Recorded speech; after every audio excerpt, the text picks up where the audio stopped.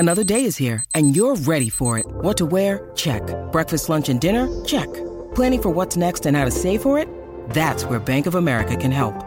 For your financial to-dos, Bank of America has experts ready to help get you closer to your goals.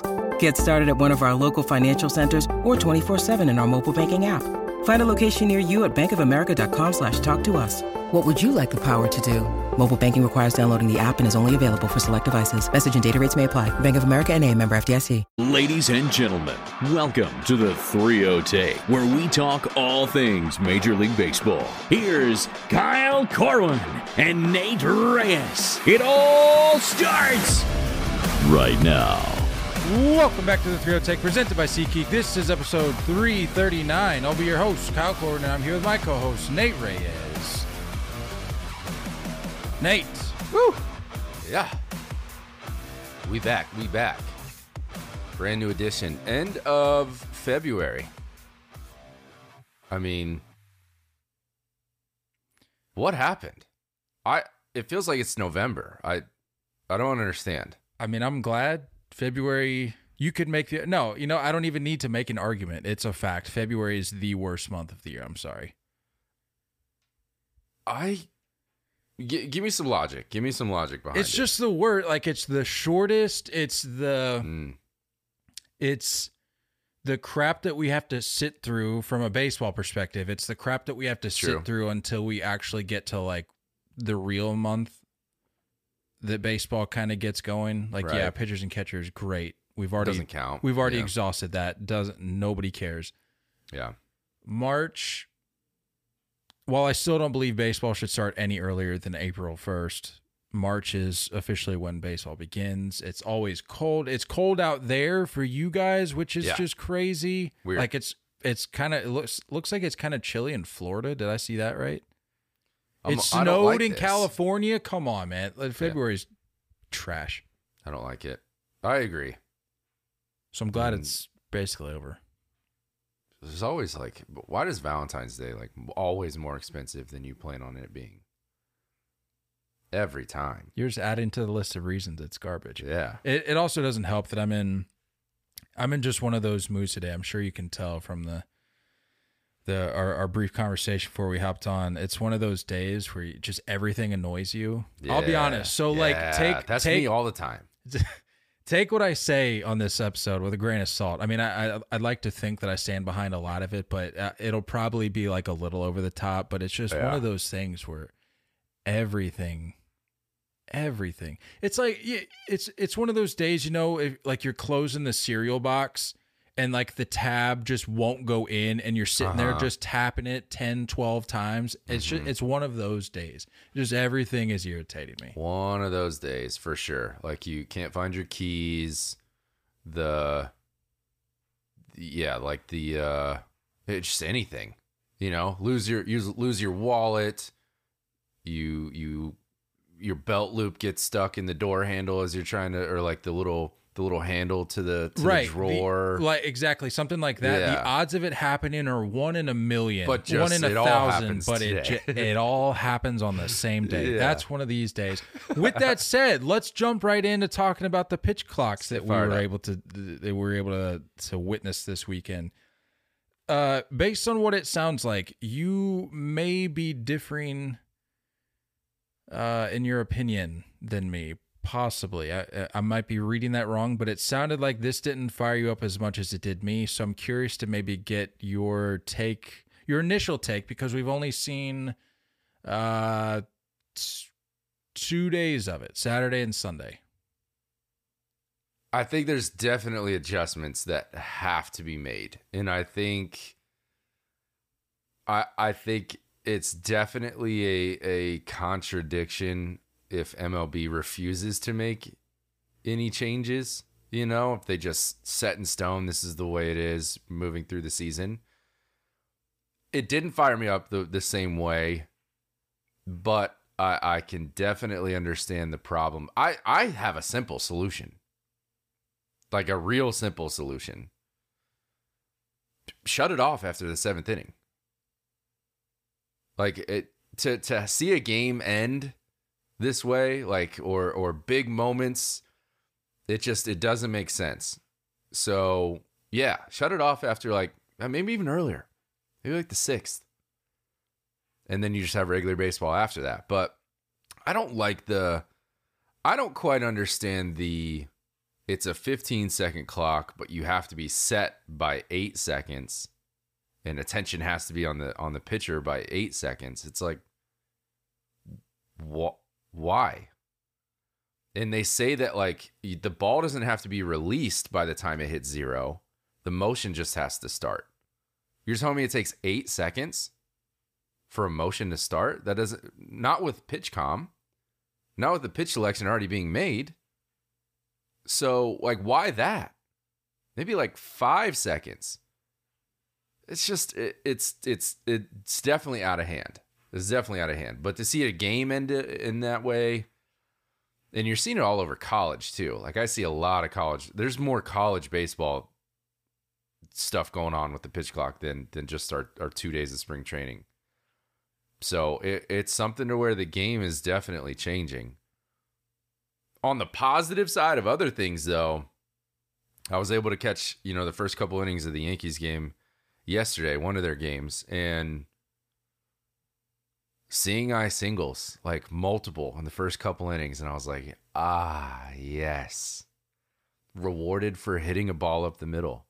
Rewarded for hitting a ball hard through the infield, and it's not a rover position throwing you out. It was nice to see. That part was nice. I'm out of the way. I got all my stuff out of the way. So you can just take a deep breath, get fired up. Look. Take your time. Even with having said all of what I said about today just being one of those days, I was able to wake up today and really reevaluate things before we hopped on here, because I was like, I don't want to just get on here and start going off and sounding unreasonable, because then my case just falls through the floor. Like nobody's gonna pay. Like you're not gonna be able to hear any of what I'm saying because I'm just gonna be so riled up. So I had to dial it back a little bit. But first off, I'll just say that regardless how we really feel about the pitch clocks, the fact that baseball is like dominating the sports world right now, for better or for worse, people are talking about baseball. People that have followed this game for years, for decades, people who are maybe on the newer side of things, people who supposedly Major League Baseball is trying to reach, those people that are out there, I don't really know who, that have actively said that they hated the game, but apparently with the addition of a pitch clock are now going to start watching baseball. Completely switches their mind. Like, you know what? Good for Major League Baseball for identifying these people and really honing in on what'll make them start watching baseball all of a sudden, seemingly overnight. But people are talking about it, and I guess that's good. I don't know if people are looking at this going, you know what? Like, I don't know what percentage of those people are looking at this going, you know what? This is, Manfred's done a lot, but with these changes that he's incorporated just prior to going into the 2023 season, I'm just out. Like, I can't do it anymore. Yeah. Who knows what that percentage is? Yeah, it's true. But like I said, could be losing some long, faithful fans this way. And the thing that really frustrates me about that is there's so many people out, because it's the popular thing to say is the popular thing is to say, well, good riddance. Those are old hags anyway. It's like, okay, cool. You really sent out a banger on Twitter. Like, congrats on your 12 retweets on that. You really crushed it by just really made boomers feel just horrible about themselves. Yeah, you really made the people that aren't even on the app feel just terrible about themselves. Good job. It's like, no, like, as much as you want to hate that era of baseball fans, like, they helped make baseball what it is today. Right. And we've seen golden eras of this game, and they were a part of that. So don't act like just because you can read advanced analytics that you're somehow like you're in the upper echelon of baseball fan. Like, I'm sorry, that's just not the reality of it. I'm getting off on tangents. again, going back to what I was originally saying, I was able to dial it back a little bit, and I was able to look at the pace of the game. I was just watching. I mean, I'd watched some baseball this weekend, but I was just going back and watching little snippets that were on Twitter. And generally speaking, yes, the pace is better. But the thing that just drives me up a wall, and I heard it. I want to say it was a beat writer or some sort of reporter was talking about it today, and they said the pitch clocks don't cut out the baseball; it cuts out the non-baseball. That's not true. That's somebody who hasn't played baseball before thinking that it cuts out the non-baseball. Baseball is such an intricate sport, and for you to just blindly, ignorantly sit there and say, well, it cuts out the dead time. If you've played baseball, you know that not all of that time is dead time. Sure, you could maybe close the gap a little bit between pitches, and I'm all for that. Yeah. Naturally, of course, not with this imposed pitch clock.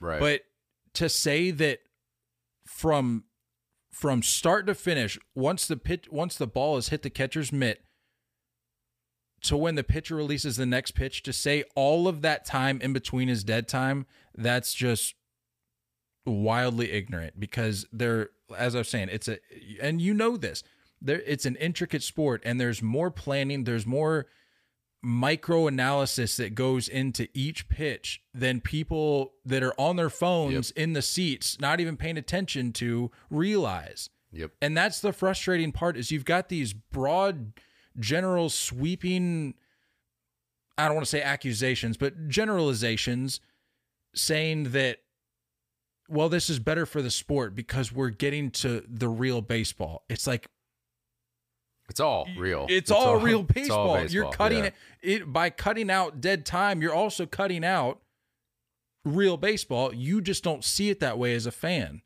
But now we're expediting all of that. And I think that, like, that argument right there is what is showing the Achilles heel of MLB. That's the issue. You don't know how to market this game enough to teach fans that all the stuff that's happening in between pitches is still necessary and an intricate part of the game. Like, you need to have those things. You know what I mean? So, like, for them to fail to be able to teach that and market that is the biggest atrocity of it all. You know what I mean? It's not necessarily, and their argument of like, we're not trying to speed up the games or trying to have more action. I get it, but like, at a certain point, man, like, you are trying to speed up the game. What's wrong with a pitch clock what's wrong with it being shut off the second the hitter's set in the box? You know what I mean? Give him 10 seconds in between pitches, and then the second the hitters in the box, just shut it off. But like, there doesn't need to be got to do it by 8 seconds, got to do it by 7 seconds, automatic this, automatic that. It doesn't make any sense. And then I have a feeling that we've gone from such a lack of offense that we're going to go to the other side of the spectrum this year with the banning of the shift, the pitch clock, the limited pickoff moves, and in the bigger bases. I think all of that is going to shift a lot towards the offensive side. So I think we're going to get to a point where we're going to need to find that middle ground. And I'm just concerned that these adjustments aren't willing to be made in spring training before opening day. I have a feeling this season is going to look different for the whole season. And it's not enjoyable. It's really not. I can support certain things. I can support the bigger bags. It kind of makes sense. You know, when those bags were created and all the dimensions were created, the average size of a baseball player is like probably 5'7". Now the average guy is probably 6'1", right? So the bigger feet, safety, you can argue that. If you want to uptick in stolen bases and just run production in general, I can support that. You tweeted it out the other day. our game is our game because of not having a clock. What makes us any different from other sports at this point? And that's exactly my point, is like, I mean, we do so many of these episodes. I can't remember what I have or haven't said about the bigger bases, for example, but you bring up the bigger bases. At this very moment in time, having seen the pitch clock and the atrocity that I think it is, I can now look at the bigger bases and go, you know what? I can take that. Not a hill. Not a hill we're dying on. Exactly. Because with the bigger bases, you don't fundamentally change the game. Right. You tweak the game and the success rates or failures, whichever side of the ball you're on, of a facet of the game. Base running. Yeah. Catcher effectiveness. Right. However you want to look at it. Right. With a pitch clock, you are inherently changing fundamentally 100% the game, because you're taking a game that for 100+ years has not been timed. And like you said, now we're no different than any other sport. Yeah. Because like by definition, you put a cap on realistically how long a game can go now. Like, sure, you're going to have your outliers where you're still going to have 20 pitch at bats with guys fouling things off. But in terms of like looking at it on a graph, you're basically putting a cap on how long a game can last. And to me, I'm not okay with changing a fundamental aspect of baseball. So I can look at the bigger bases and be like, you know what? Not worth freaking out about. The thing that I can't appreciate with this pitch clock debate is so much of the I'm very clearly on one side of this debate. The people on the other side that are so for this thing and are just blindly, yes, give me more pitch clock, is just the straight up exaggeration of time frames when they're making their case. They're saying, baseball needs this pitch clock because I don't need guys. And I'm not going to use names here, but I was in a group chat with some of our former fantasy guys this weekend talking about it. And one of them said, I mean, I still love them. Don't get me wrong. Still love these guys. But one of them said, I don't need it. I don't need 3 minutes in between each pitch. And I said, who's taking 3 minutes? Give me examples of when you're seeing 3 minutes occur between pitches.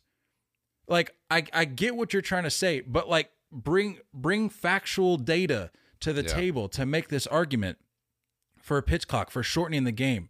Don't pretend like we were just totally sick of the pace of the game 10, maybe even 5 years ago, because up until about 10, 12 years ago, baseball games were under 3 hours. You can go look at the average length of a game.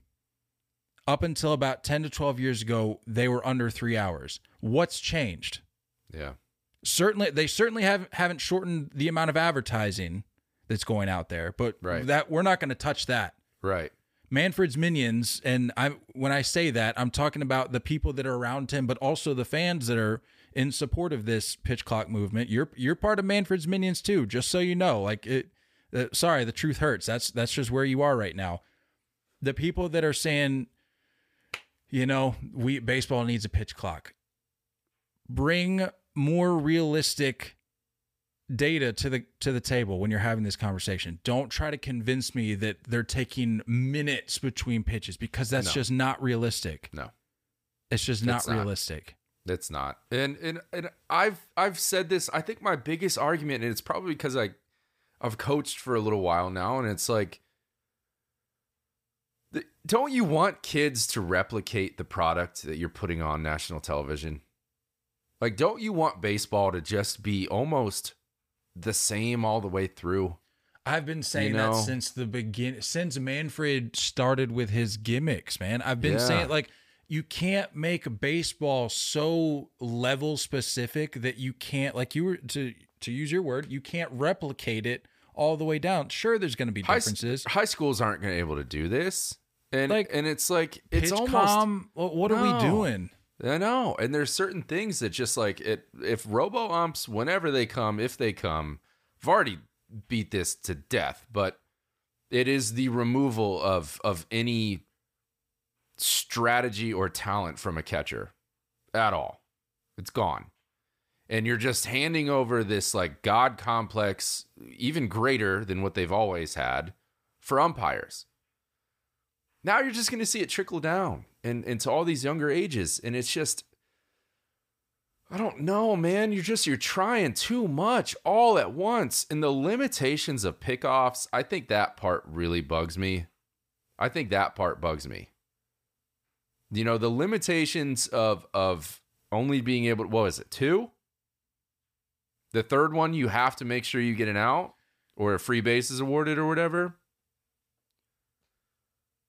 With the pitch clock, that's a free stolen base. It's a free stolen base. If you know a guy is thrown over twice, doesn't want to risk giving up a free base on the third attempt by not getting you out, and you're just watching the clock drop, that's a free stolen base. The broadcasting issues, right? All these you're going to want to watch replays. I like replays. Our game is so fast that you need to see replays. And typically you only have one view.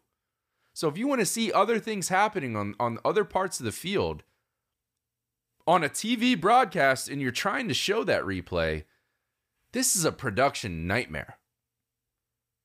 It's a production nightmare. And there's so many, and you talked about, like, you sent out that tweet of the goal of speeding up a game, but it takes longer to enforce this rule of an automatic strike or an automatic ball or a walk or whatever than it does to just take the extra 2 or 3 seconds to deliver the pitch. You've used up that time explaining the new setup, the new account, the new whatever with on base. So I don't see how this form can stick around the whole time. There has to be some adjustments. There has to be.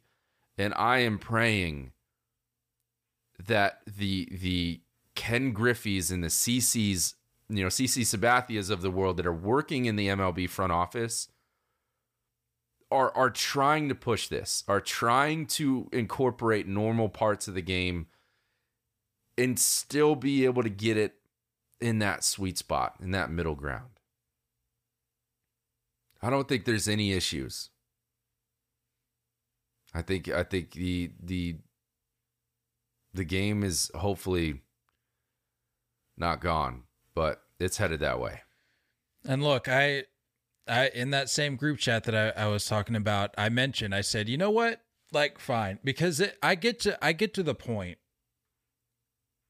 I'm going to preface this by saying I'm no better of a baseball fan than anybody out there. Sure, I just very much care about the sport and the future of it because it's just about all I've really known since I was like 2 or 3 years old. So I very much care about the health, the well-being, and the future of it. So like, yeah, I'm going to get a little fired up. And when topics like this come up where there's such a loud, personally, I'm of the belief that the people that are pro pitch clock, despite the headlines that are being pushed on us, are in the minority. I genuinely believe that. And you're not going to hear that. That's going to be wildly disputed on social media. People are going to say, no, like, I was reading, I saw an article today I'm pretty sure it was like from Major League Baseball where it was like fans rave about the new pitch clock. I said, I don't know who you've been talking to. No. But as I was saying, I get to the point on certain hot button issues like this with baseball where I go totally hands off. I'm like, you know what? Like, again, who am I to try to like change people's minds? I'm just sharing my own opinion. At this point, I don't care. Major League Baseball, do whatever you want. Drive the product into the ground for the sake of money and the sake of trying to capture this demographic that you're never going to capture because they just genuinely hate the game of baseball. They don't care about it. They don't think it's a real sport. And in this group chat, I got to the point where I was like, you know what? Make the game as short as you want. Have the pitch clock be legitimately 3 seconds, but don't be upset when your favorite team is dealt an unfortunate outcome because of these new rules. It's just a matter of time. It's just a matter of time before there is a big clutch scenario where these rules overtake I hate to use the word integrity, but it is basically the integrity of what should be a result, a normal result that we've been used to for over 100 years. You already saw it in 2 days. I don't think that we're going to get through this unscathed. There has to be adjustments. And it's really weird to bring all of these changes on at once. All of them happening at once is a lot. And you mentioned it. It has only been 2 days, and I get that. And I mean, admittedly, we're talking integrity here. Hand up. I did buy in a little bit to the sensationalism of it, just because of the pure shock factor. Because you're looking at this going, I get it. It's a new thing. It's going to take some time to fix. But we literally just I don't care if the rules had been in place for an hour. We just watched a baseball game. Again, don't care if it's a spring training game. We just watched a baseball game end without a pitch being thrown. I don't care how long the rule has been in place. That makes no sense. That's not baseball. That's not any sport. That's not any sport. That's not any sport. With the competitive indifference or total lack thereof. Yeah. How people find this like to be an enticing feature of the game just absolutely blows my mind. I don't understand. I mean, there's at this point, it's like, why even have half innings? Just give each team 10 minutes. Just give them 10 minutes on each side, and then switch. However many runs you score is what you get. Switch. It's a joke. It's not baseball. Yeah, as fired up as you are about this, you will get this out of me if robo-umps are brought into place. I will match this energy. Like I was just saying, these people, I will be waiting, and I will be the first to say, I told you so, when there is an outcome that is unfavorable to said fan base or said like faction of baseball fans. When something goes wrong and they say, this is a joke, how could we brought this on ourselves?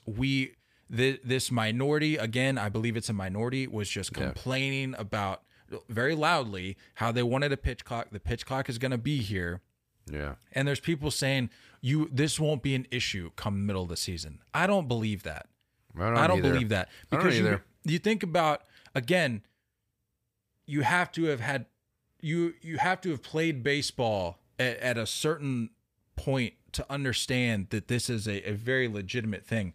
If you bring up a guy from, say, T-ball pitch coach, and you bring him up for 20 years, and he's played the game without having to think about a pitch clock, and his rhythms are the way they are, his thought process between each pitch is what it is. Sure, you can tweak that a little bit, but if you put him into a pressure-packed moment, or really anybody in a pressure-packed moment, there's a very good chance that they're not going to be thinking about it at that point in time.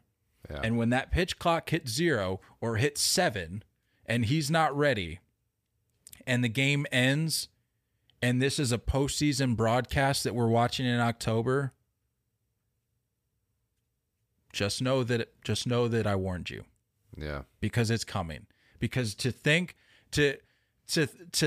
the people that say you're naive to think that this isn't better for baseball. Well, you're naive to think that, to those same people, you're naive to think that there's going to be 100% success rate throughout the year. And that's just going to look goofy for the sport. Yeah. And I tweeted out, I said, this like the pitch clock facet of the game is going to be the laughing stock of sports moving forward, at least for the next few months as they work this out. It's stuff that we don't forget. And like you look at, I think the comparable situation or rule or whatever is when you look at the NFL and you look at passes, like the pass interference calls. You're talking about, or what is a catch and what's not a catch. I mean, we're still talking about Dez Bryant against the Packers, if that was a catch or not. We're still talking about that PI that wasn't called against the Saints. We're still talking about this play in the Super Bowl.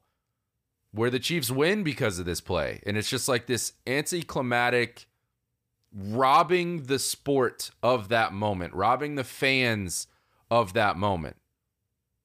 Bottom 9, bases loaded, 2 outs, full count. That is a fan moment. That is created for us. That is what every kid dreams of having, whether you're on the mound or you're in the box, but when you're in a backyard at 7, 8 years old, this is what you're replicating. Is there a clock back there? You know what I'm saying? So it's you're robbing it. You're robbing it of the natural resolution of the scenario. And to that point, I have seen countless people saying, well, you know what? If that's a situation and the guy can't get in the box, that's on him. He should know the rule. And I said, okay, let's just take the example that Nate just shared. Des Bryant, is it a catch? Is it not a catch? You could say, well, there's a rule in place about whether that's a catch or not a catch. There's a definition for what a catch is. But you know the difference between those two scenarios, that there was a play that took place. There was something to actually look at. If you were putting a pitch clock in baseball and you rob somebody of the moment and you say, nope, game's over, and somebody says that's the rule, how fulfilling is that for either camp when you're looking at that going, sure, that's the rule, but nothing happened? Do you have an issue, the fact that the players union agreed to this? This was a part of the agreement. Look, I don't want to get too deep down this rabbit hole, and we've been pro player for as long as the freaking day is long, but I genuinely believe that this was one of those things that the union agreed to protect their financial interest. I agree. They said, you know what? If this means our players get more money, then you can do this, and that's unfortunate. And like I can't say that I would maybe feel any differently if I was part of the union in that situation. I would probably throw Manfred a bone too, but I genuinely think this was one of their stronger bargaining chips in that discussion. I don't know, man. It's disappointing. That's all I know. Hopefully it changes.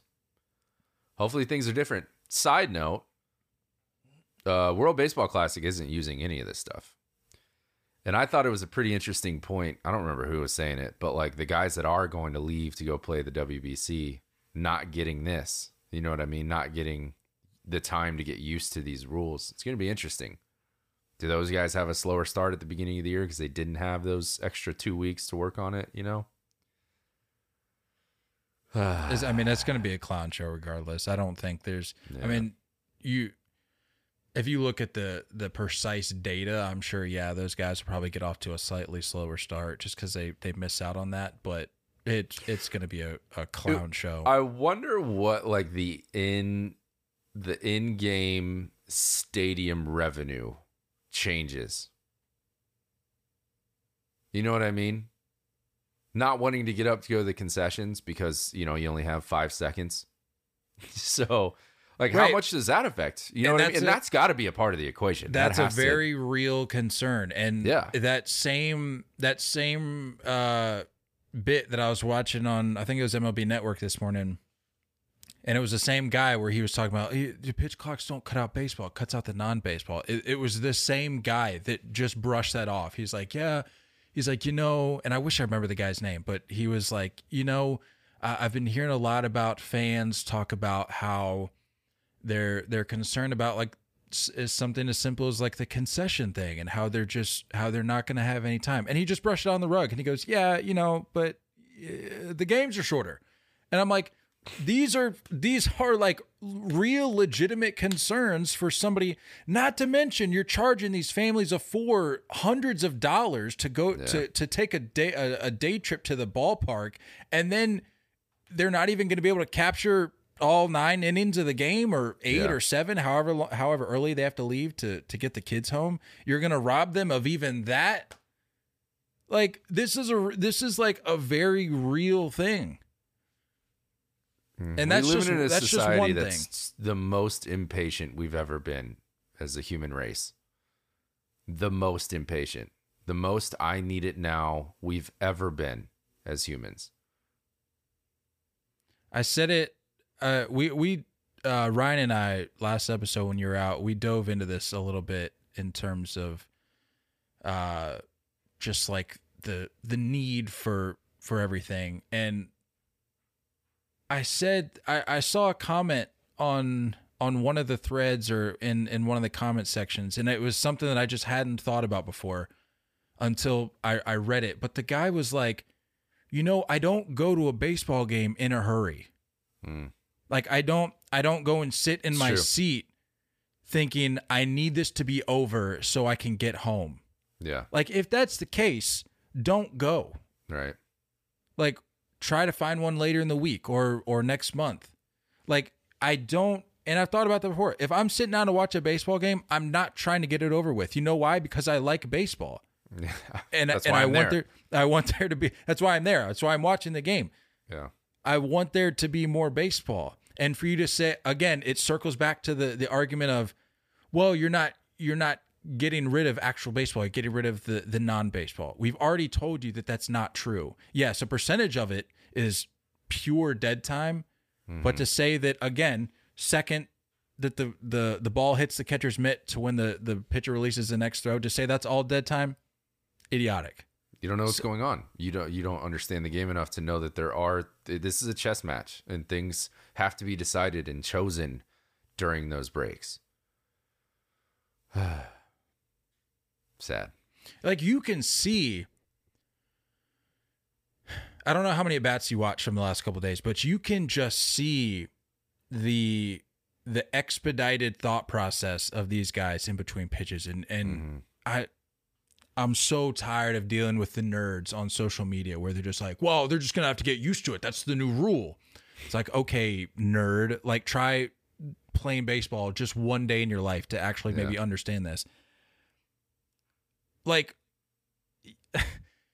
baseball is such a data number analytic driven game. And I don't mean that from the sense of like advanced analytics. I'm talking about just purely outcomes, probabilities, things like that, like on a very basic elementary level.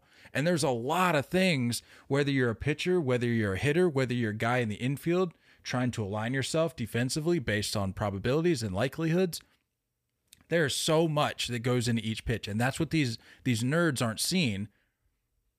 And when you just expedite that, I'm of the belief that as we make the movement, as we make the push to rush this, that you're going to have a lesser product. Sure, you're going to have a quicker product. We've already seen the numbers. We're looking at 2 hours, 35 minutes, 2:40 on these spring training games as the early data shows. But I truly think the product from, I don't want to say a wow factor or like from an athletic standpoint, but just like the buildup. Just the buildup and the potential of what you could see is going to diminish because you're not giving these guys time. You're not giving these guys proper time to evaluate. Like, okay, what's the best thing to do here? They're going at this point in time in the early months and probably the full year until we can really get used to this. Guys are just going to be thinking, okay, I got to beat the clock. Yeah. I'm just going to go with the first thing that sounds good and just make sure we're ready. Yeah. And I think you're going to see pitchers overworked because they're working faster. Probably. I think you're going to see velocity go down. You're going to see. Probably. And I saw somebody, I don't know if it was on MLB Network or if it was on social media, but I saw some guy talking about how, we're probably going to see pitchers we're probably going to see starting pitchers have shorter outings. And I said, then what we're already seeing. Yeah, I know. We're happy if a guy goes 5 innings. You're telling me we're looking at maybe 3 2/3, 4 1/3.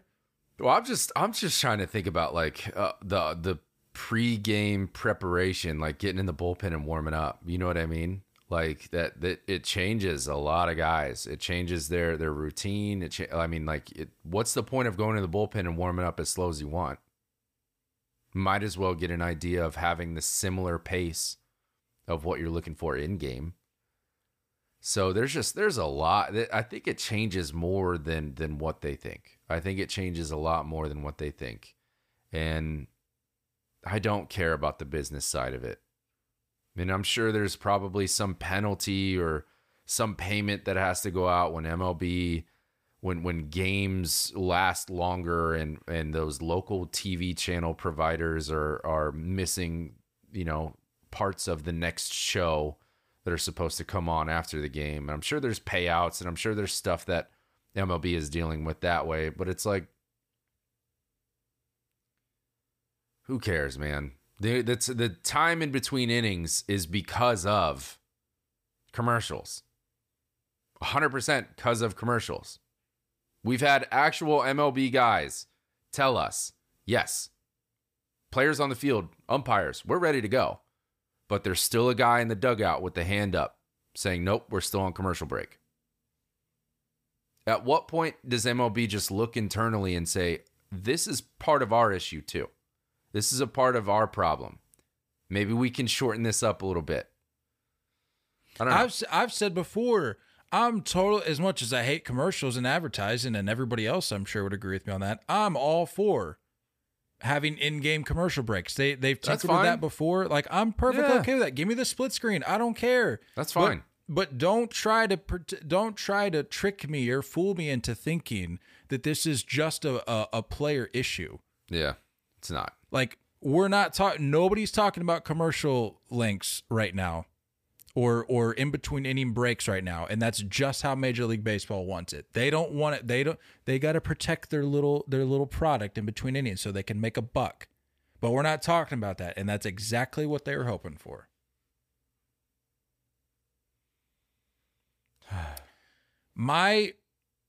If I took more time to think about it, I'd probably have a more specific, maybe in-depth resolution. But in just talking about this for the length of time we've been talking about it, and over the course of the last couple of days that we've seen the small sample size of this, my resolution or adjustment or tweak to make to this would be move it to 20 seconds.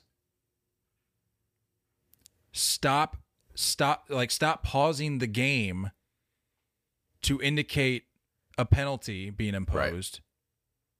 Right. Don't legitimately enforce it, but just have it in the ballpark so people are at least aware. Like, it's kind of funny we're talking about this because harshly penalized, isn't it?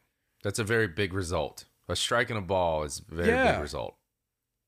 Take away a mound visit. You know what I mean? Like, do that kind of stuff. Which opens up a whole nother can of worms. Like, how are we crediting these stats? Like, does this enhance pitchers' strike to ball ratio? Like, does it count as a strikeout? Does it count as a strikeout? Like, all just goofy, gimmicky things that we wouldn't have to deal with if we weren't implementing this.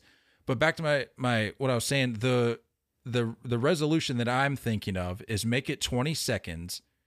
Don't pause the game to indicate whether it's a ball or strike, and have this big, like, drawn out, like, this is on the batter, too much time, strike. Don't do that, and don't legitimately enforce it. But again, just have the clocks in the ballpark so at least people can think about it. And like I was saying, we were having a conversation with some friends of ours the other day about trying to limit our screen time on our phones, and we're like, it's been really high recently. And one of our friends was like, what I did is I took which I would recommend this to anybody who's listening and maybe is dealing with the same thing. Take on the iPhones, take the screen time widget and put it on your home screen. I already see it all the time. Yeah, and you're like aware of it. You're aware of it. Oh crap! Like I'm not gonna put like these hard and fast like lockout limits on my phone where like my phone just shuts off after because that's goofy. Yeah. Like, especially in case of like emergency or whatever, or in baseball's case, a postseason game or something. It's goofy to have this crap. Yeah. But you're aware of it. So have these things in the ballpark. And if a guy is just a repeat offender of it, then figure out some sort of way. Like you said, take away a mound visit. Or a challenge. Take away a challenge. I'm okay with that. Have a warning enforced. Like, I think there's ways to get there. This isn't it. That would be my thought. I like it. It's not gonna happen, but I like it. It's not, but it makes too much sense for it to be implemented. But here we are. Anything else on that? I knew we were going to go deep, but no, not for now. I do feel better. It's gonna be a continued topic. And I get it. I should have prefaced everything I said by saying I know that I'm not going to change anybody's mind on this. Yeah. This is probably one of those topics across baseball that people are going to be as entrenched as they ever have been or will be, because it's what's being talked about the most. And the popular thing in anything, in baseball and politics, is to disagree. And if something's being talked about as the primary point of discussion, the most popular thing to do and the easiest thing to do is just pick a side and just dig in your heels. And that's what people are doing. And I'll admit, I don't have as idealistic as I'd like to be about the possibility of maybe, switching camps here. I think I will forever be on the side that baseball should not have a clock. That's just me. Yeah. So I'm with you. I'm just here to more so to vent than to try to change anybody's mind, because I know that I'm not going to. So would you, real quick, I mean, is all of the rule changes that are either in effect or talked about being put into effect, is this the one thing you would take away? Like, would you swap this with a robo-ump? Like, would you prefer a robo-ump over pitch clock? No, I don't think the robo-ump does anything. I think we've already seen like not small sample sizes of it, but like we've seen examples of it enough to this point to know that like they have a lot of work to do in that regard. Yeah. And if they introduce robo-umps, then it takes away the art of catching. Whether people want to agree with that or not, it's just that's just the reality of it. Like the art of catching is drastically altered, gone, if not just altogether removed. And like it goes back to this element. I call it an old school mindset, whatever. I don't care. But as somebody who's watched baseball for almost 25 years now, I like being able to complain about a call due to human error. Like, say what you want about getting the right call, and I get it. That's this like younger generation's thing of like wanting everything to be upright and upstanding and 100% and morally okay, and I get all that, and it's admirable. It's admirable, but it's not going to happen. So, like, in this little corner of life where baseball, for all intents and purposes, is pretty inconsequential compared to everything else in the world, like, why not just keep this little aspect of the game where, you know what, on a random Thursday night in June, you can just let the umpire have it. Say, you know what, like, what are you doing? That was a terrible call, and go on about your day. Like, who cares if it's 100% accurate all of the time? Like, I don't need that. I want to be able to complain. But the second that you get a little box up there with little dots popping up based on where the pitch lands, you lose that. And to me, it takes out a pretty enjoyable aspect of the game. Like, I like complaining about umpires. Even if they prefer the pitch clock over robo-ump, if you had to choose. Oh, if I had to choose, I'm 1000% taking the robo-umps. I'm just sharing my thoughts on the robo. I don't like either of them, which is basically what I was trying to say. But I think it just, again, it comes back to having a clock in baseball. Like, regardless how it speeds up the game, changes the game, makes the game better, the very nature of having a clock in baseball, I just don't agree with. And I probably never will. Yeah. Because, again, I don't go to baseball games in a hurry. I don't go to baseball games to watch them as fast as I can. Yeah. To get it over with, because why would I be there? And if you're at home and you can't get your responsibilities done because the game lasted too long, then that's on you. It has nothing to do with the game. I stayed up late last night, so I'm tired this morning for work because the game went into extra innings. Then go to bed. I don't know. What do you want to do? We all got to make choices here, folks. Like, be an adult. Just go to bed. I don't get it. Or man up. Just stay up late and man up.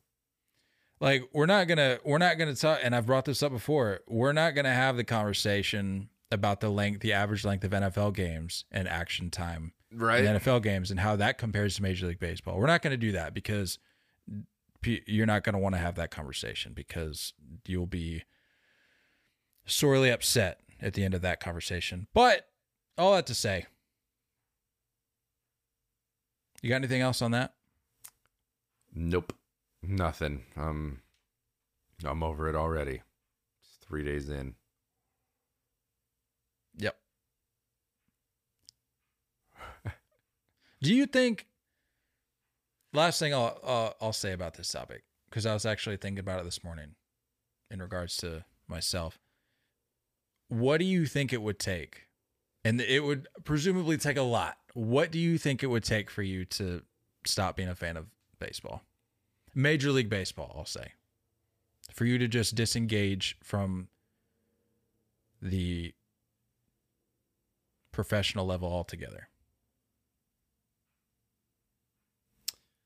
And if you can't think anything off the top of your head, that's okay, because that shows me like how much it would probably take. But it would take a lot.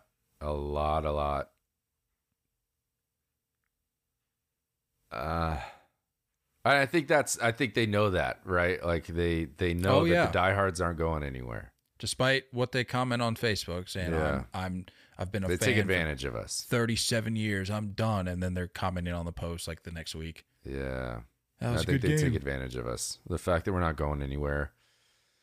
I don't know if I have an answer for it.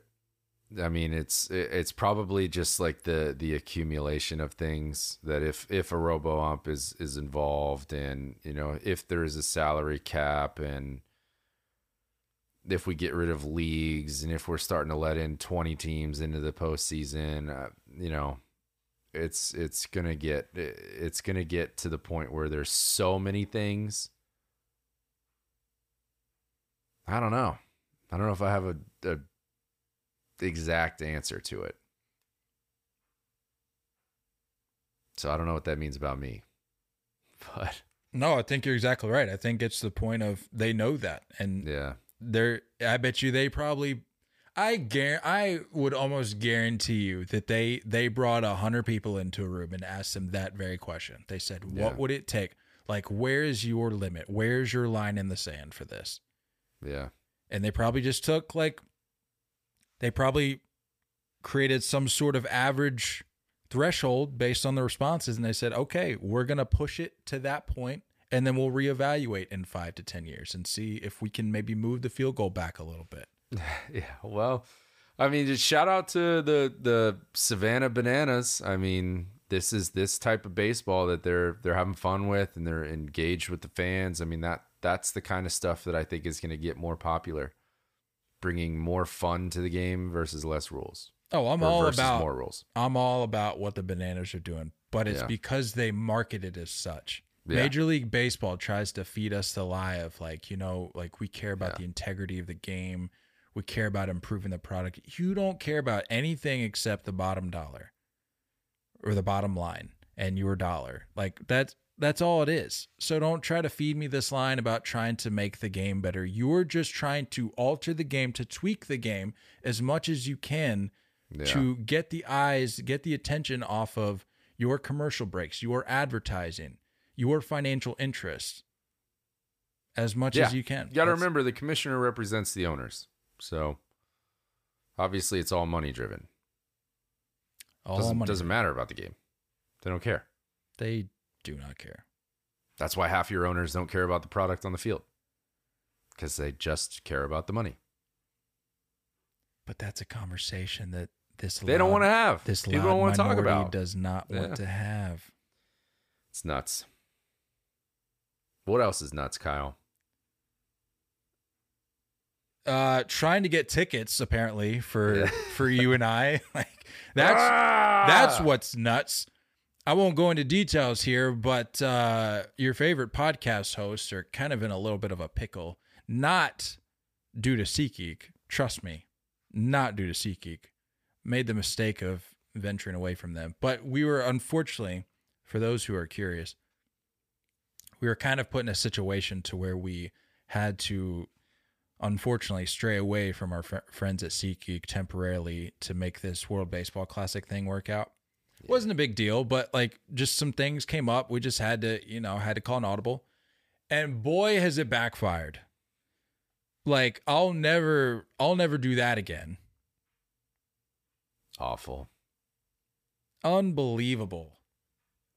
Legitimately got the wrong tickets. Like, we bought the correct tickets and were given the wrong tickets. I have an email. And it's not even close to being the right tickets. It's like we bought 5 games worth of tickets and we got 1 game. Yeah, we got and it's not even a USA game. No, we're only interested in the night game slate, or I think it's called like the night game strip is what it said on the website.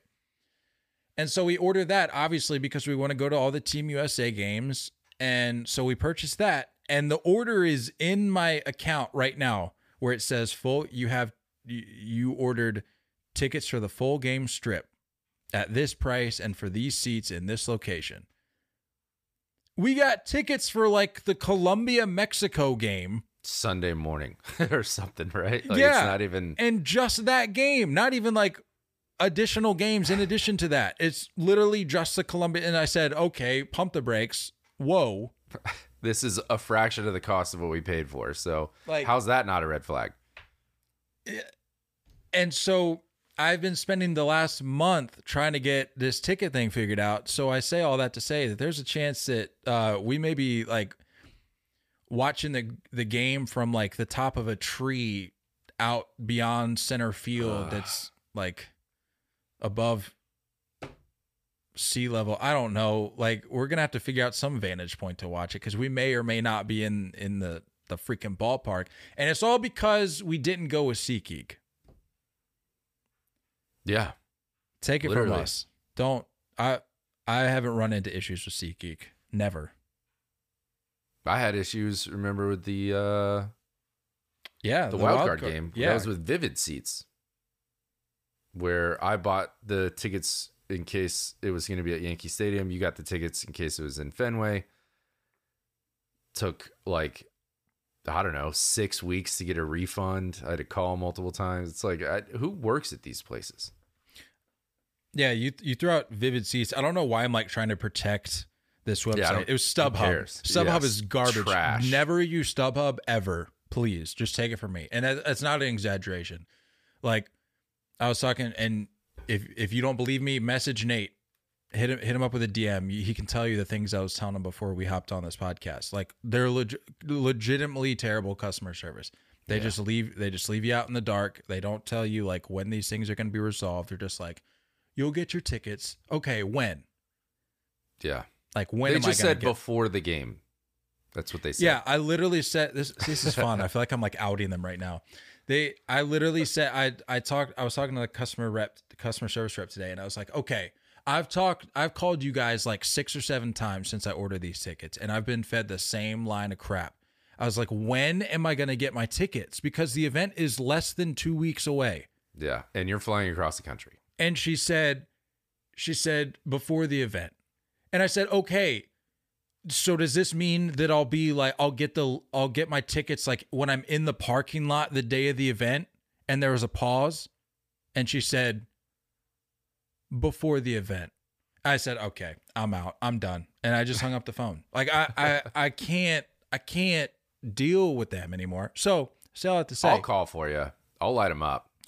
I will. I think I'll say things that you're not willing to say. I'll go there. I'm forever, believe it or not. I'll go full Taken mode. Like, I'll hunt down their family and do what I need to do. Let's not do anything illegal. I'm willing to. I'm never the bad cop. Like, I don't know if that comes as a surprise to people. I feel like that shouldn't. Okay, good. I just want to make sure. Like, I know sometimes I can get fired up and maybe seem like a jerk, but I'm always a good cop. Meredith's always a bad cop. So you may need to call them for me. Yeah. But SeatGeek. Go there. Use our promo code. Use SeatGeek. Don't use anything else. Why, you ask? Because it's the answer to all your ticket needs. You're looking for tickets, you have plans of friends or family to make it to an upcoming game or concert, or maybe even the World Baseball Classic, or even looking months ahead. Or have you been looking for months and trying to figure something out for months and you just keep getting misled like we have been? Well, don't do whatever you're doing. Go with SeatGeek. With SeatGeek, you can find tickets to games, concerts, shows, and even theater performances with just a few easy clicks. We're making it even better for you if you're a first-time user of SeatGeek. Next time you add some tickets to your cart, use our promo code 30TAKE. That's our social handle at checkout to save $20 instantly off your first purchase as a first-time user. It's all you got to do to save some of that. Fees, concession purchases, an extra merchandise purchase, however you see it. But it is cold hard cash. Enter promo code 30TAKE. That's our social handle at checkout. All right. Quite literally a minute or a full hour into this thing. Let's talk Manny Machado. Man. Getting bags. I just didn't understand it when I saw the alert. I was like, how? So, where's this money coming from? Could you? I'm not even going to try to answer that question. Because I have no idea, and at this point, I don't really want to know. Like, I don't know what kind of illegal business they got going on over there, but it's working. You know, they clearly listen to podcasts where we're always clamoring for these owners to spend money. Yeah. They said, you know what, we'll do it. We'll have multiple 45-year-olds on our team. I don't care. Like, not worried about it. Doesn't matter to us. We're gonna go out and try to win a World Series. But the question I have is: does Manny Machado, by definition, become the first 500? No, that's not how that works, right? Like you can't call Manny Machado the first $500 million player, right? No, because you can't technically just like add up all of career earnings. Well, no, but like it's two separate contracts, it's two separate agreements, so I don't think it can count. I'm just looking at it from the point of view of like his tenure. It's consecutive. It's with a singular organization. Yeah, it was added on in a way, if you want to look at it like that. But yeah.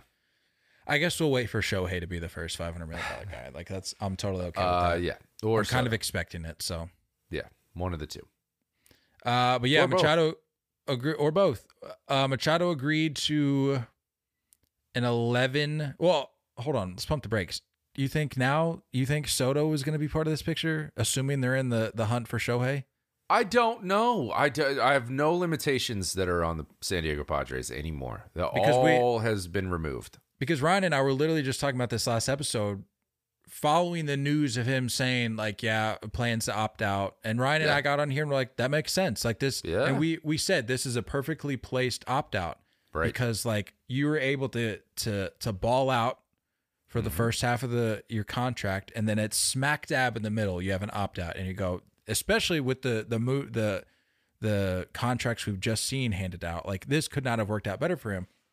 So we're going off the knowledge or the assumption that he's going to opt out. And then that would open the door then for the Padres to go and get a guy like Soto. Because if you're looking at it, common sense tells you if you're going to try to lock down one of those two, you want to go with Soto. He's younger. The ceiling is much higher, in my opinion. And then you could possibly, if you really wanted to go crazy, just go off the wall, is maybe jump into the Shohei sweepstakes. But now, within the last week, they've said, no, we want Machado. And it sounds like they're still kind of in on this Soto thing. And you can assume because it's the Padres and you've seen what they've done that they're somehow also going to want to be in on the Shohei sweepstakes. So, like, something has to give. Where do you think it gives? I don't know. Do you let Soto walk? Answer that question. I would assume so, yes. I feel like once this was announced, it kind of seemed like Soto's out. And he's going to be getting... What's the top? So Mike Trout's at 12 for $425, right? I think that's the biggest. I need to double check on that. I feel like so much happened this offseason. I don't think that got surpassed, but I don't think it did either. I think it's then Mookie, then Judge, now Machado at 4, at the fourth highest. I do think Juan Soto surpasses all of them. And if you're talking about just I think you can average out, and I'm sure someone knows these numbers better and is probably yelling at us right now, but if you were to average out the Manny contract, Tatis, Xander,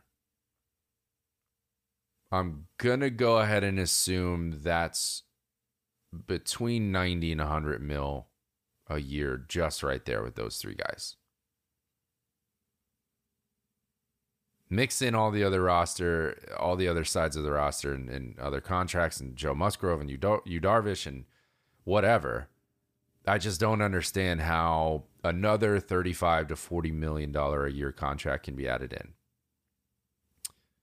I think this was to soften the blow and somewhat of a preemptive strike to losing Soto. That's what it feels like to me. And I do think that there is a point where the Padres won't be able to keep up with the big dogs. The Yankees, the Dodgers, the Red Sox, those types of organizations, I think are going to get to the point where they will surpass offers that the Padres are willing to make. Don't lump the Red Sox into a big dogs conversation. I guess they're out. Yeah, I guess they're out. So Mets, Yankees, Dodgers. Anybody else? I don't think we're really. I mean, the Astros don't really, even with their success. I would say that's the next tier down. I feel like the Phillies, like all those guys are the next tier down. So I think those three right now are pretty much the only ones in that conversation. The Braves do it in a budgetary way. Yeah. Yeah. So I don't see the Padres being able to keep up with some of those guys. And that's why they had to get to Manny now. If he hit the market, they're not keeping up. Yeah, so again, 11 years for $350 million, no opt-outs, full no trade clause. He had 6 years, including this upcoming season, 2023.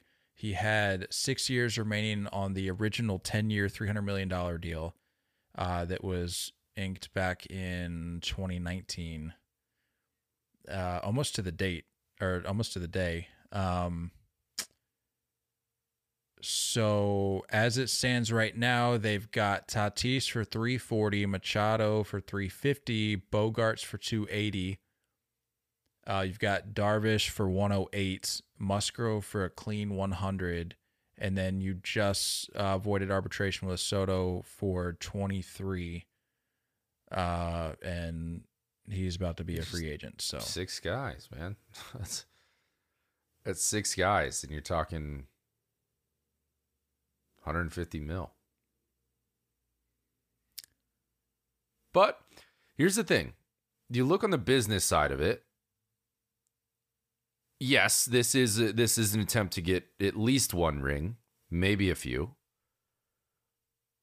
And then you kind of talk about like the additional revenue that can creep in as seasons are as careers are coming to a close. And this is coming from, a Yankee fan that has seen this type of spending, similar spending, not dollar for dollar the same, but similar spending in years past, where you see legends' career coming to an end, and you see the marketing that goes around that and the ticket sales that comes around that, wanting to see the end of Machado's career, Xander's career, Tatis's career, potentially Soto's career. Like, that is bonus revenue on top of winning. And I think the expectation is, and obviously the production isn't going to be there for guys at those points in their career. But talk about the additional legacy that can be built around these types of players and keeping them around that long. I can say firsthand, it's almost worth it as a fan. It's almost worth it to be in a bit of a struggle point towards the end of these contracts. If rings come in that period. If. It is 100% reliant on that. Yankee fans were totally okay watching Jorge and Mo and Pettit and Jeter all kind of end their career gracefully because of the rings they brought. Padres have to do the same. And if you're talking about this ending in some type of Ring of Fame monument at the ballpark kind of scenario, you're talking about an organization that probably really successfully put themselves on the map and completely solidified themselves. But again, it's all reliant on those rings. They have to come. And with these contracts, I'm going to have to say it's probably more than one. You need at least two. And I think it's doable. I really do. I think it is doable. Yeah, almost like a decade plus, I think. Yeah. With this talent, with these names, I would chalk that up as a failure if you don't have multiple with 100%. With that roster. 100%. And it's the, you know, the cost of losing those guys too, you know. And you look at the Padre front office, I can't imagine seeing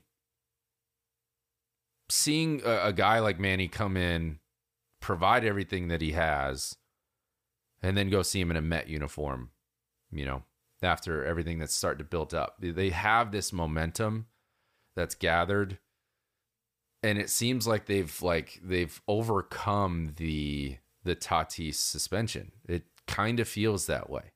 Like they've softened the blow thoroughly with these other names, that where it's like it's not even going to come into play, man. I think it's going to be forgettable after 5 or 6 years have passed and Tatis is doing what he's supposed to be doing.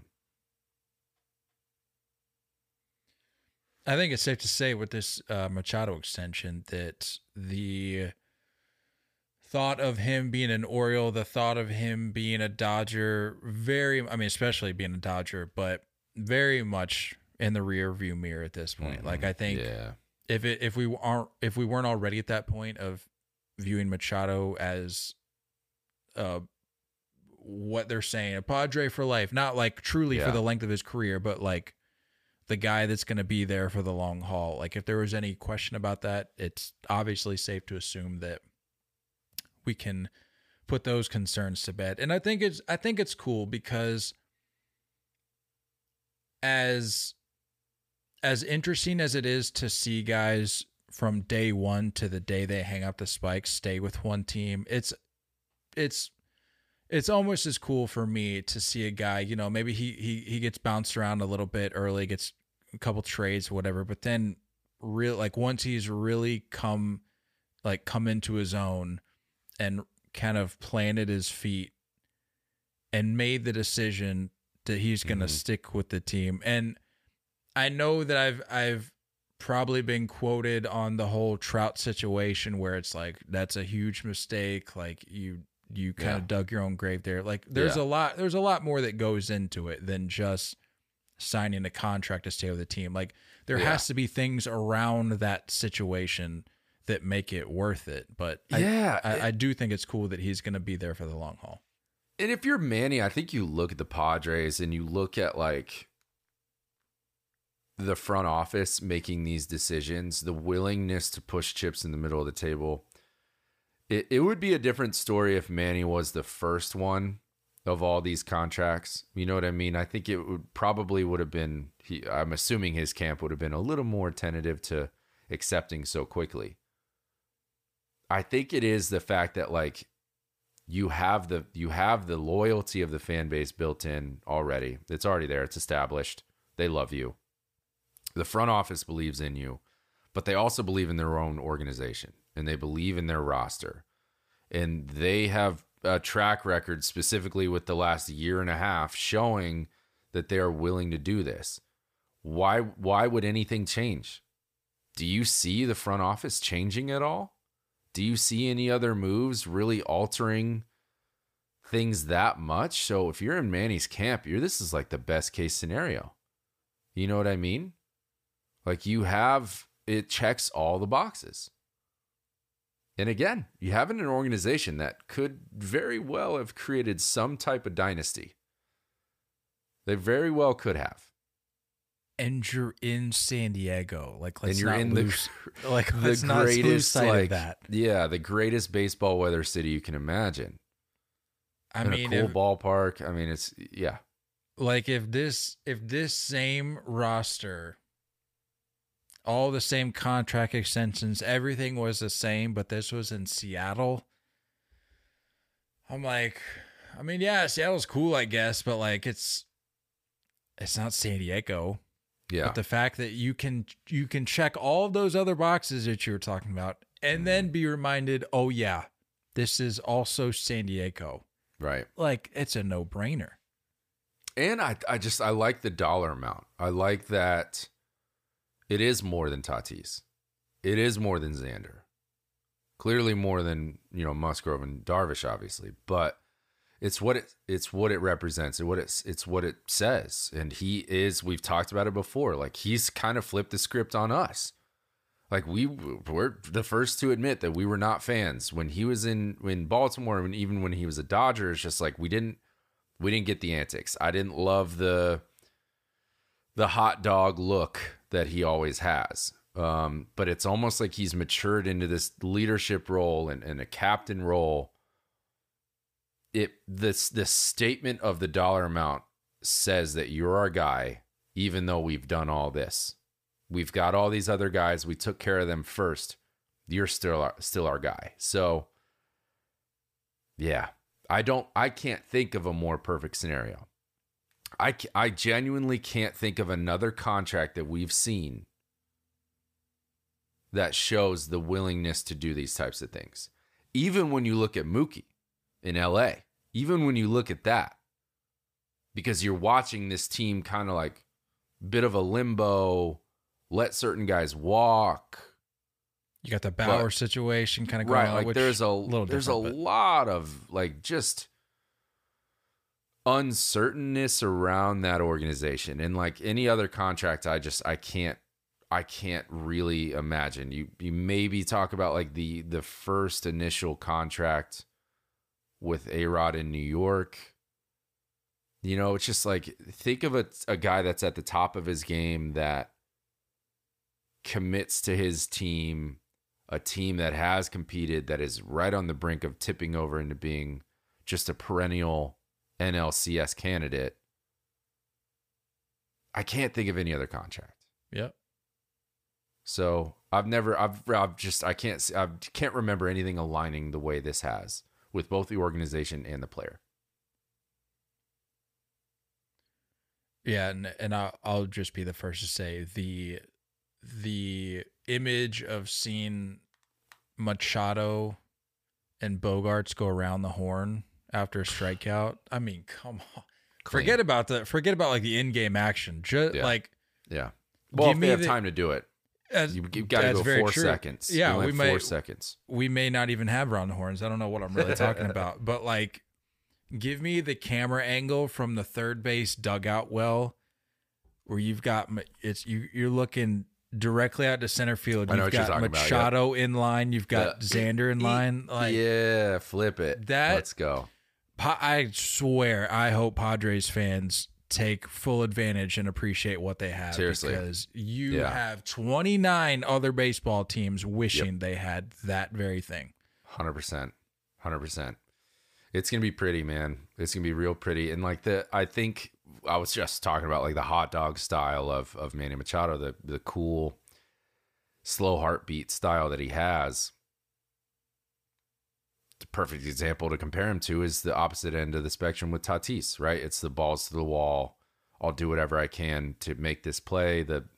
We've seen injuries attached to that. Byron Buxton is another example. It's like the way that Manny plays, the position that he's at, he's established at third base, right? This isn't a position change where he's going from short to third. That narrative is gone. That's done.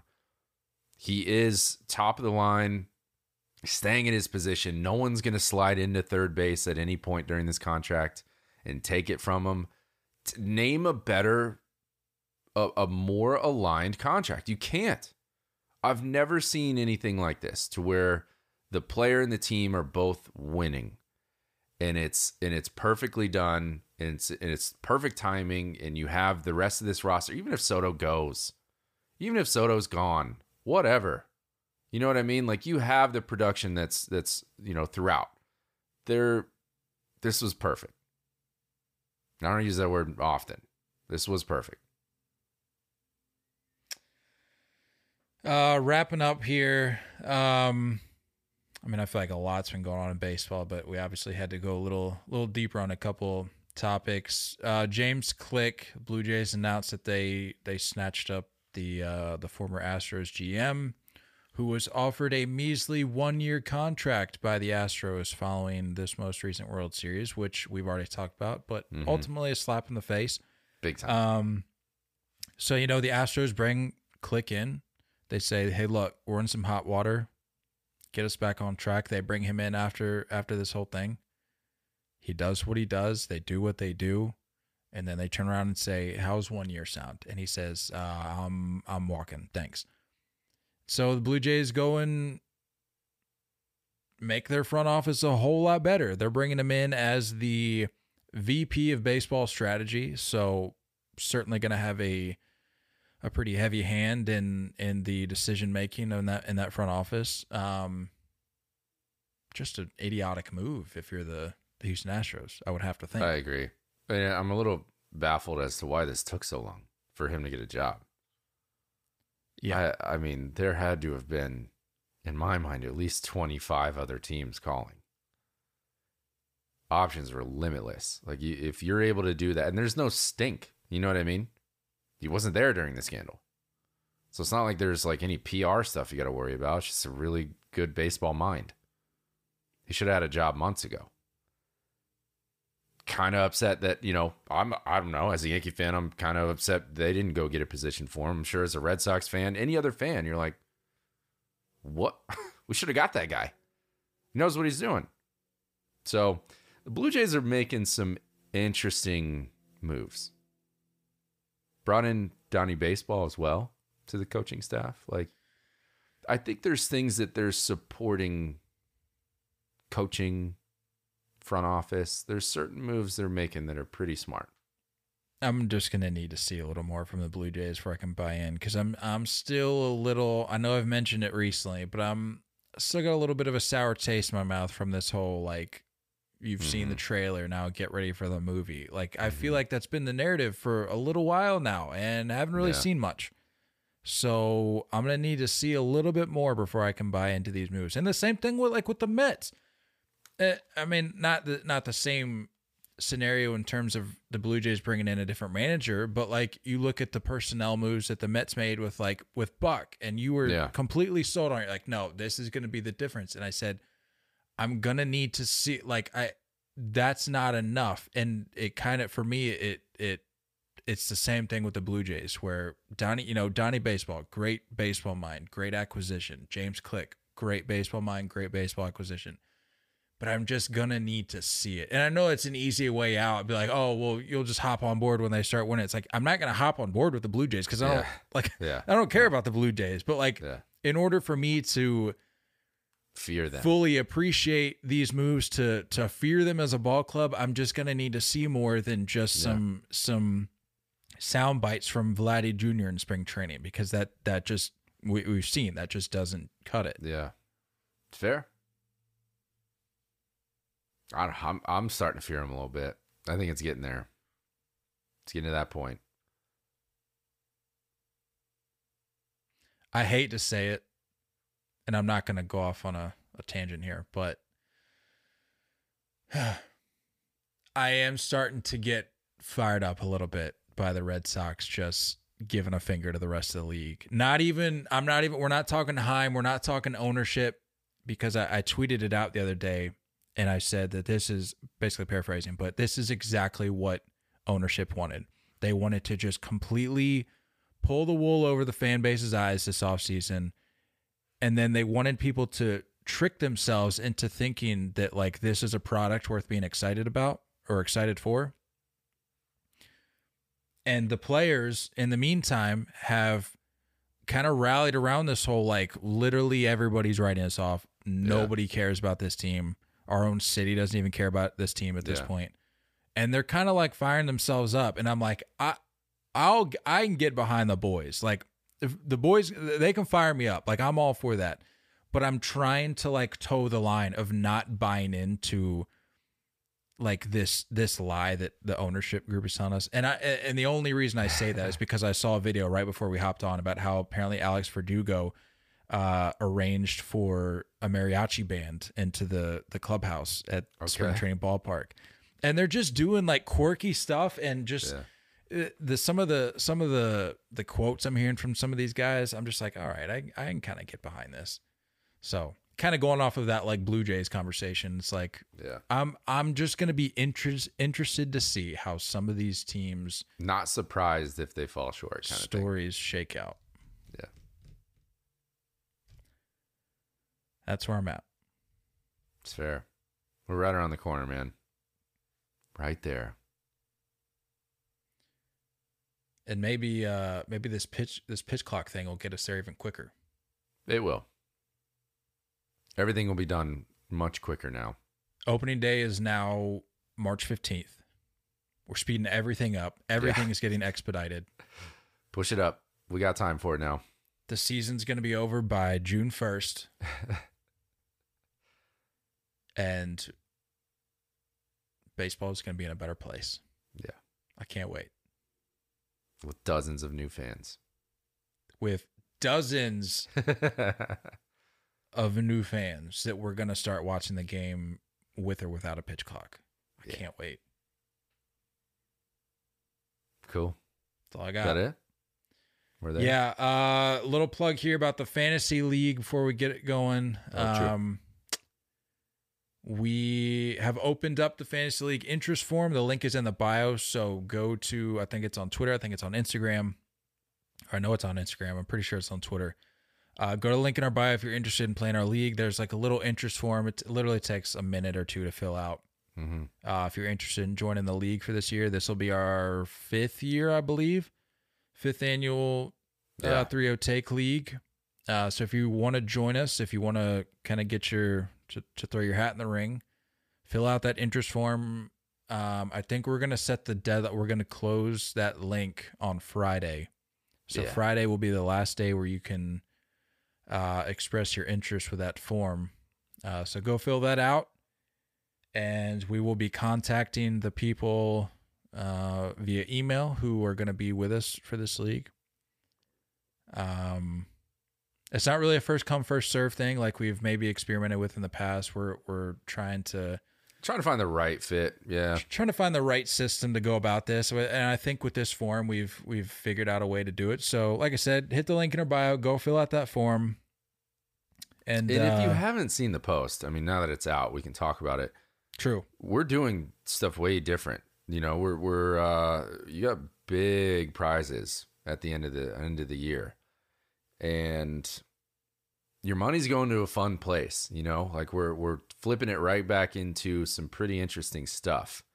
To be able to get an entire bundle of hat, shirt, or hoodie and a jersey. Yeah, we got a postseason tickets, a team custom merch glove. bundle, custom glove, signed memorabilia, postseason tickets. We're even going to do like a mid-season award, kind of like they do in the minor leagues, I think, where they kind of crown like a champion halfway through. We're going to do one of those, and there'll be a prize for that. Like this, I put on the post, it's bigger than we've ever done it. And I truly meant that when we have not done it bigger than this. So if you want a chance at winning a jersey, a hat, hoodie bundle, a fully customized gloves. And you get to choose, by the way.